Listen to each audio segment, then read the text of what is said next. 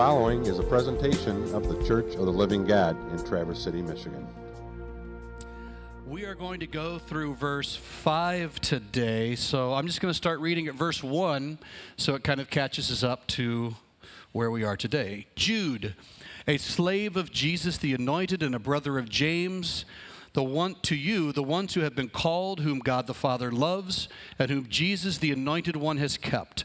May kindness, peace, and love be yours in abundance. And that's what we covered last week.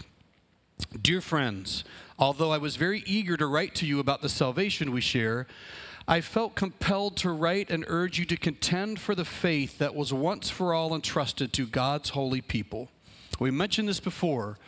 The idea that Jude was going to write about this particular thing, but he sees a challenge the church is facing, and he says, sorry, I'm going to have to set this aside. This is actually a more important thing to say right now. Certain individuals whose condemnation was written about long ago have secretly slipped in among you. They are ungodly people who reject restraint and embrace lawlessness, perverting the offer of God's grace by turning liberty into a license for immorality. And in addition, they deny Jesus Christ, our only sovereign and Lord. So perhaps more than any other writer in the New Testament, Jude stresses that the lifestyles of false teachers will reveal them. And it's interesting, this passage doesn't seem to imply that what the false teachers did in the church made them ungodly. It says, no, actually, ungodly people have crept in. And then this is what ungodly people do. They will undermine orthodoxy, that's right belief, and they will undermine orthopraxy, that's right actions.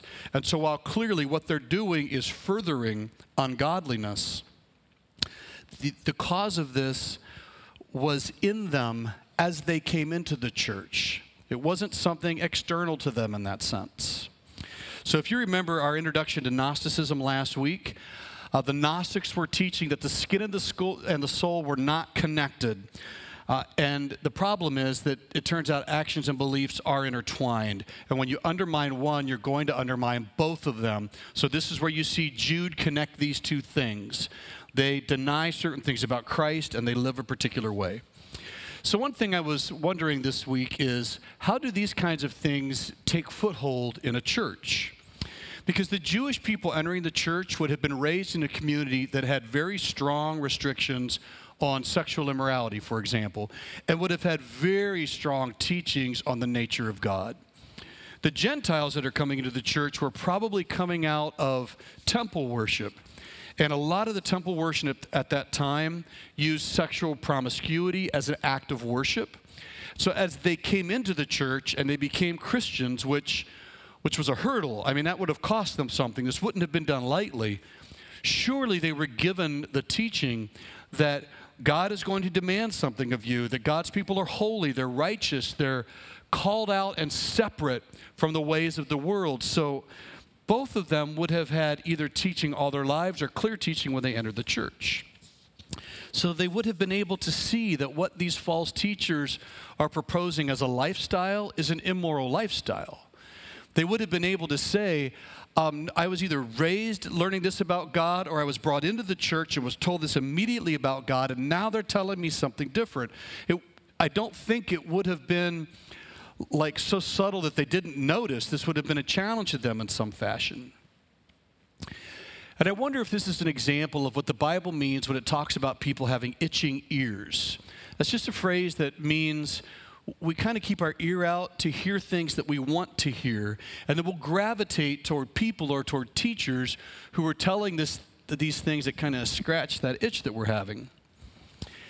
Because it doesn't appear that these teachers were telling people that they should be immoral. They were saying that they could be. And then they were saying, you can do this because God's grace will cover it. So it wasn't an order. From what I can see in this passage, this was not an order to be sexually immoral. This was permission to be sexually immoral. And when you're given permission and then you do it, it's because it's something you wanted to do. So I think the itching ears of these formerly restrained people wanted to hear that they had permission to do something that they wanted to do but hadn't been doing. I mean, Jesus addresses this kind of heart problem all the time. Look at the Sermon on the Mount. Jesus gives example after example. You've had this law in place that has stopped you from acting out in a particular way, but Jesus says, now I'm going to challenge your heart because I know your hearts want to do those things. And that appears to be what's happening here. The hearts of the people were waiting for permission to do some things. They wanted to be holy, but without being set apart. They wanted freedom, but they didn't want the responsibility that went with freedom. They wanted to be part of a covenant community without having to value what covenants actually look like.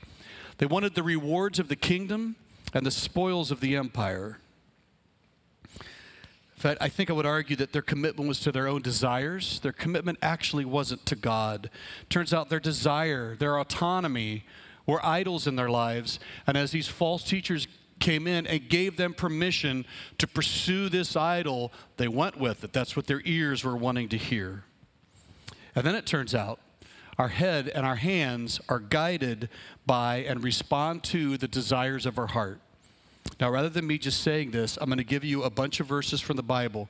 If you simply look up in the Bible the word heart and find all the different places the Bible talks about the heart, you're going to find a ton. This is a short sample. It's going to take me a little bit to read through them, but I want us to all be on the same page that the Bible stresses the desires of our heart are the fountain from which our thoughts and our actions spring. Proverbs 23:7, as a man thinks in his heart, so is he. Luke 6:45, the good person out of the good treasure of his heart produces good, and the evil person out of his evil treasure produces evil, for out of the abundance of the heart his mouth speaks. Proverbs 4:23, guard your heart. Everything you do flows from it. Matthew 15:18 and 19, what comes out of the mouth proceeds from the heart, and this defiles a person. For out of the heart come evil thoughts, murder, adultery, sexual immorality, theft, false witness, slander. These are what defile a person, and they came out of the heart. Luke 12:34, where your treasure is, there will your heart be also. Romans 6:17, thanks be to God that you who were once slaves of sin have become obedient from the heart to the standard of teaching to which you were committed. Psalm 37:4, delight yourself in the Lord and he will give you the desires of your heart. Note, the desires of the heart that you're given are the ones that have delighted in the Lord, not just any old desires. Acts 8:22, repent therefore of this wickedness of yours and pray to the Lord that if possible the intent of your heart may be forgiven you. Proverbs 27:19, as in water face reflects face, so the heart of man reflects the man. Okay, I'm going to stop with those examples. There's a whole lot more, but I think that my point is made. The Bible sees our heart, the seat of our desires, as the thing out of which flows everything else. And this is why, without Jude saying this specifically, I think what we're seeing in Jude is that the reason people suddenly gravitated toward this lifestyle, this immoral lifestyle that clashed with the Bible, was because someone came in and said, oh, wait, I can give you the actual desires of your heart, and they gravitate toward it. That's why they embrace the false teaching that lets them to do it, and then they absolutely engage in it. They weren't told to. Don't forget this. They weren't told to. They were given permission to, and that's where they went, where they were given permission. That's a heart issue. James K.A. Smith is a professor down at Calvin College, and I keep telling Braden he needs to make sure to get into one of his classes. He wrote a profound book called You Are What You Love. And I want to read an excerpt. Once again, it's not a short excerpt, but you'll see the words on the screen. So if you could follow along with me here, I think it'll once again, I think it'll really solidify the foundation of where we're going to go with this today.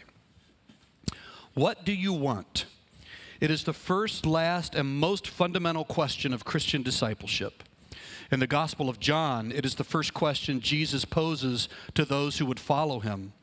When two would-be disciples who are caught up in John the Baptist enthusiasm begin to follow, Jesus wheels around them and pointedly asks, what do you want? It's the question that is buried under almost every other question. Jesus asks each of us, will you come and follow me? It's another version of what do you want?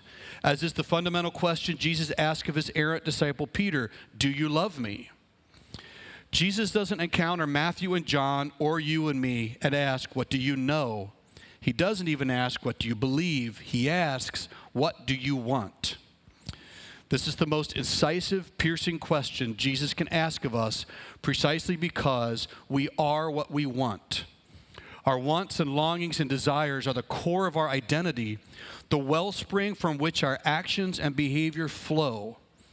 Our wants reverberate from our heart, the epicenter of the human person. Discipleship, we might say, is a way to curate your heart, to be attentive to and intentional about what you love. Discipleship is more a matter of hungering and thirsting than of knowing and believing. Jesus' command to follow him is a command to align our loves and our longings with his, to want what God wants, to desire what God desires, to hunger and thirst after God and crave a world where he is all in all, a vision encapsulated by the shorthand, the kingdom of God. Jesus is a teacher who doesn't just inform our intellect, but forms our very loves. He isn't content to simply deposit new ideas into your mind. He is after nothing less than your wants, your loves, and your longings. What if, instead of starting from the assumption that human beings are thinking beings, we started from the conviction that human beings are first and foremost lovers? What if you are defined not by what you know, but by what you desire? What if the centering seat of the human person is found not in the heady regions of the intellect, but in the gut-level regions of the heart? You can't not love. It's why the heart is the seat and the fulcrum of the human person, the engine that drives our existence. We are lovers first and foremost. If we think about this in terms of the quest or journey metaphor, we might say that the human heart is part compass and part internal guidance system. Last paragraph. The longings of the heart both point us in the direction of the kingdom and propel us toward it. There's a resonance between the telos, that's the design or the end goal, to which we are oriented, and the longings and desires that propel us in that direction, like the magnetic power of the pole working on the existential needle of our hearts. You are what you love because you live toward what you want. So I suspect that false teaching and false teachers flourish when we have a problem with the desires of our hearts because we gravitate toward what we want, which means we will orient how we think and what we do around what we want.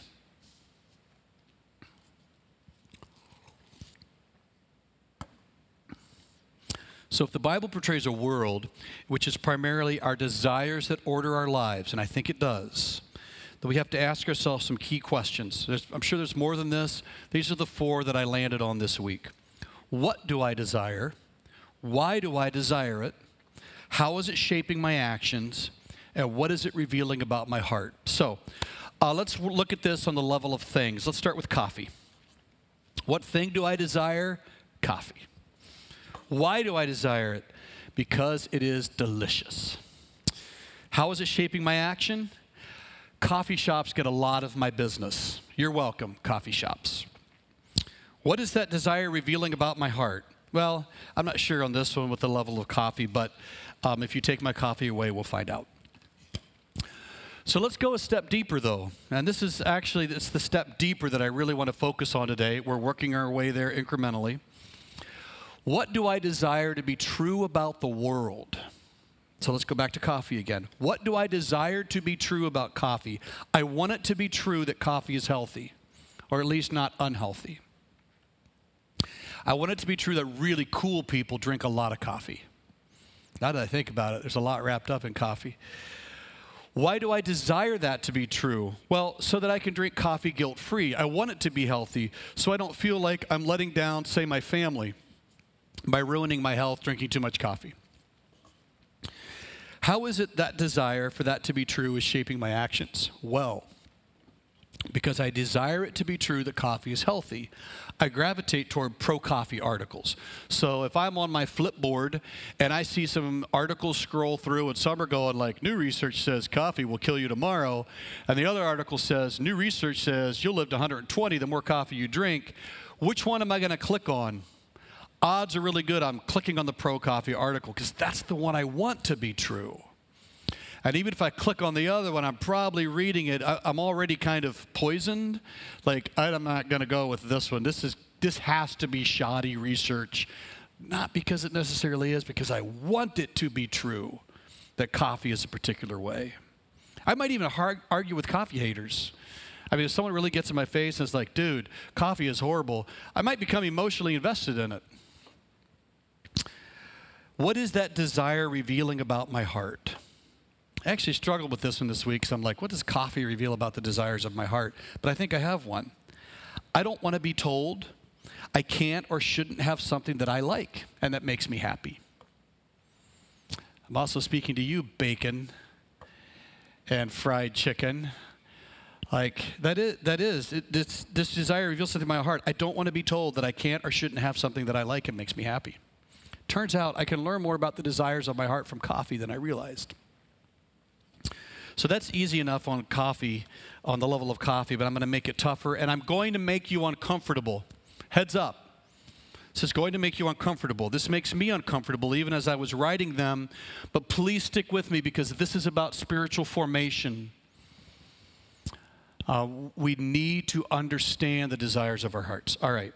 I'm going to give you 3 examples. Number 1, you read a story that claims Joe Biden is guilty of sexual assault. Number 2, you read a story that claims President Trump knew about the coronavirus in January, ignored warnings, and thousands of deaths are on his hands. Number 3, you read 2 stories. One that says Governor Whitmer is actually making really good decisions for Michigan, and another one that says she's a terrible leader. All right, we're going to leave all 3 of those up on the screen, and let's walk through this as an exercise in exploring the desires of our hearts. What do you desire to be true in each of these stories? Do you actually want the bad news to be true? Or do you want the good news to be true? Do you want the worst about people to be true? Or do you actually want the best about people to be true? Do I want stories to be true if people are hurt or abused or even killed, if those stories are true?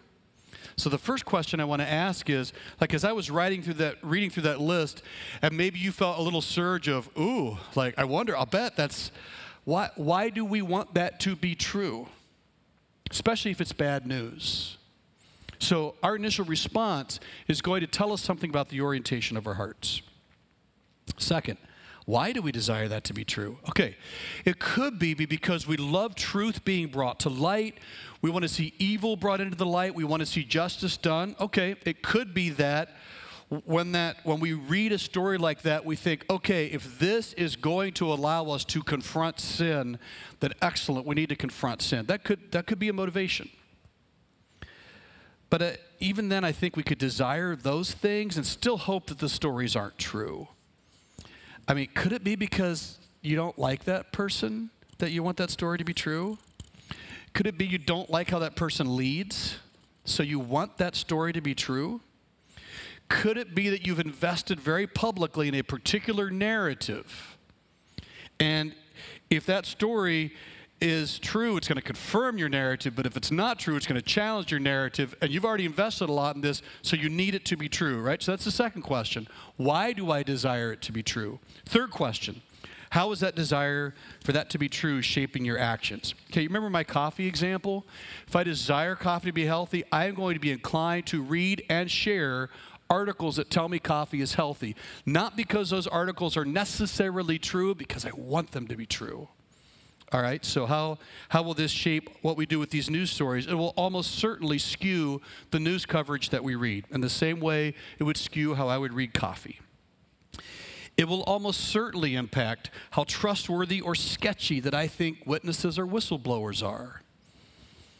Right, if I'm not aware of this, I think kind of by default, the desires that we have for things to be true is going to gravitate us to click on articles, to share articles, to think certain things already about people involved in the articles.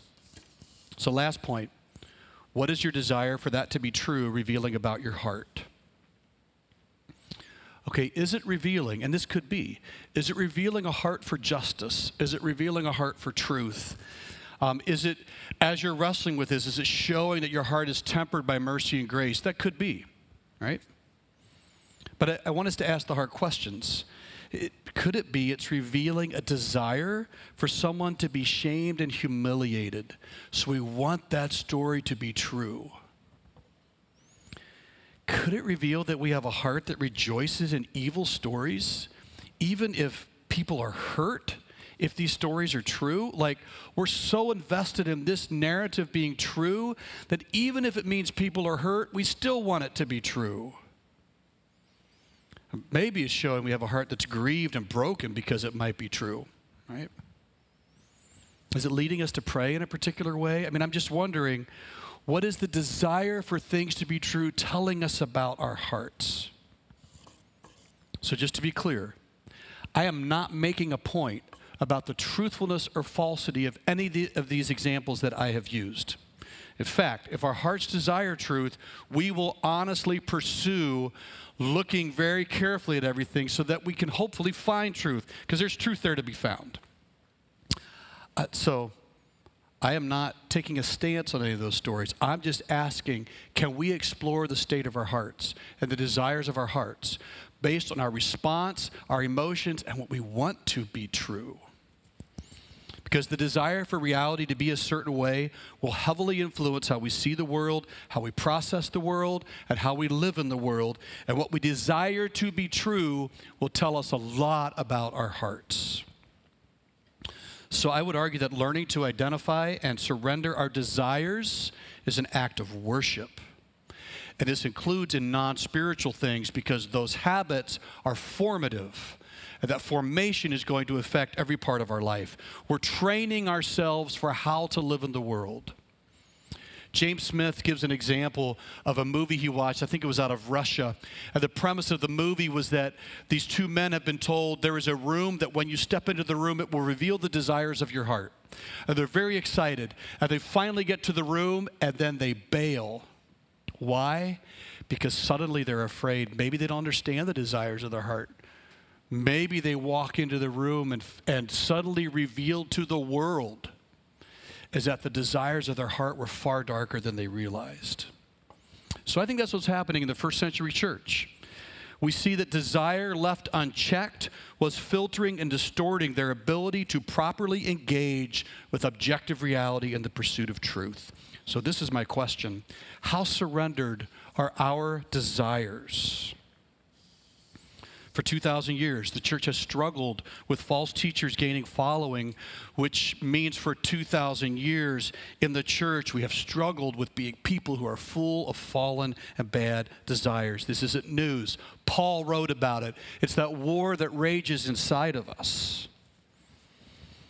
Thomas Boston was a famous Scottish pastor, and he once said, "If people knew my heart, I wouldn't have 4 friends left in Scotland." This is why the psalmist prayed, "Create in me a clean heart." And that was a prayer by someone already committed to following God. Take this heart that we're so good at throwing dirt on, clean it up, create in me a new heart. So let's try a spiritual exercise here. And I'm going to have to keep moving here. Carl, if you're listening to this, I'm going to do my best to be done by 11:10.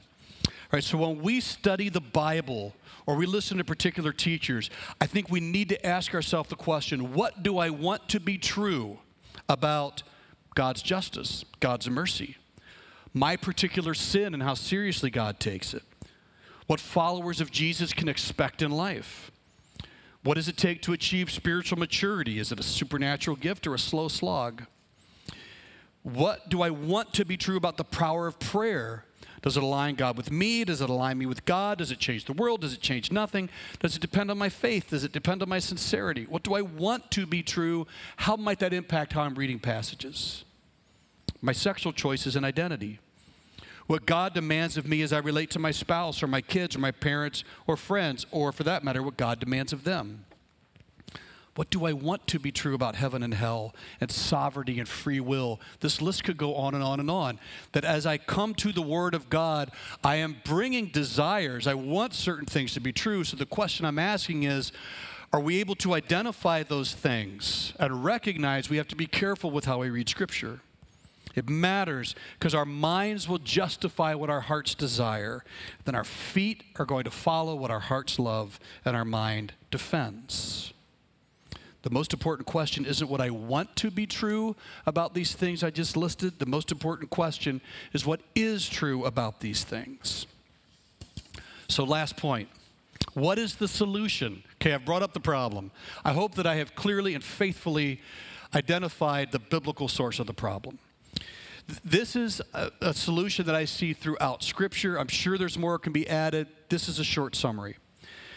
We need a Holy Spirit-guided Christian community that honestly studies the Scripture together and constantly prays for God to order the desires of our hearts. I don't think that I can reorder the deepest desires of my heart. That's a work that God does. So I'm praying for miraculous work to happen in me that only God can do. And I think God answers this prayer in 4 ways. Number 1, part of that prayer is a flat-out miracle. We're Christians. We believe in the miraculous, supernatural work of God. So my fallen desires need God to step in and do a cleansing work that only God can do. Part of the answer to that prayer is the Bible. We've got to read the Word. Your word have I hidden in my heart that I might not sin against you.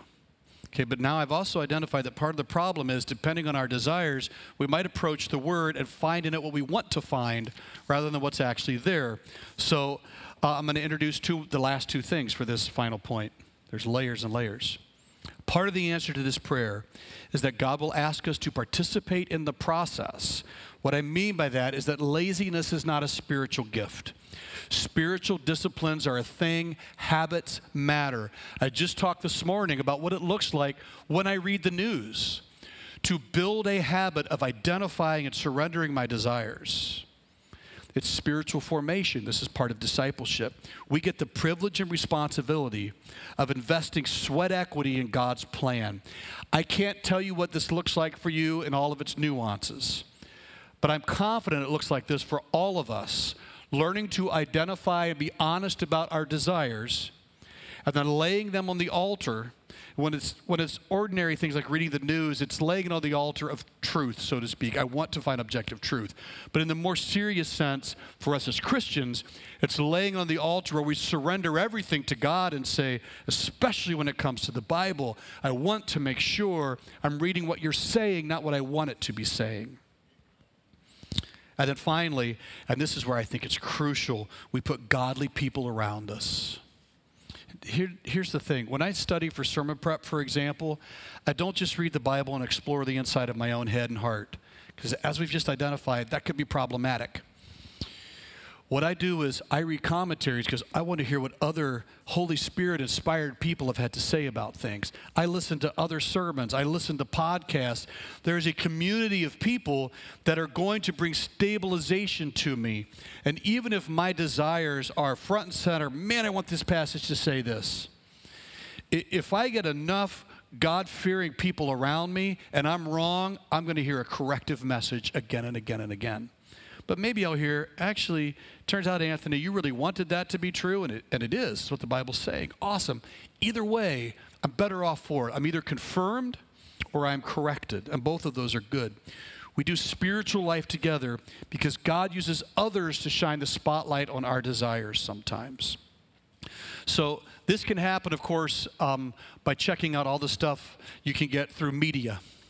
I think it's intended to happen in the church locally first. And probably a combination of both of those things is a good thing, because local things can go wrong, so can national things. And so there's this ebb and flow, there's this tension as we look close, we look far. We look what people are saying now, we look throughout church history. We look at what the creeds have said, what's been orthodox. We surrender ourselves and our autonomy to Christ first, and then to the community of Christ followers. But we've got to be honest. Lord, what are the desires of my heart? Are they aligned with your desires? Am I thinking your thoughts? Am I feeling your things? Do I love what you love? It's a lifelong journey, and it's crucial that in every area of life we begin to identify this. It helps us find stability just understanding the world. But following Christ and reading Scripture and understanding what it means to be a Christian and who God is, it's foundational. Lord, I feel like I went through that really fast this morning. I just pray, Lord, that you shine a spotlight on the desires of our hearts that we can't look away from so that we can see ourselves honestly. And then, Lord, I know that you won't let it stop there. You lead us then in the process of surrender, of commitment, of reorienting our lives so that it aligns with your heart, mind, soul, strength. Lord, help us to do that. May we be humble and bold. May we be truth speakers with each other. May we repent and forgive. All of this stuff, I'm running out of words. I'm going to repeat myself soon. So, Lord, we beg for you to, we long for that transformation. We long for that transformation. Thank you for being faithful, and that when you begin a good work in us, you promise that you will continue it. That is good news indeed. Amen.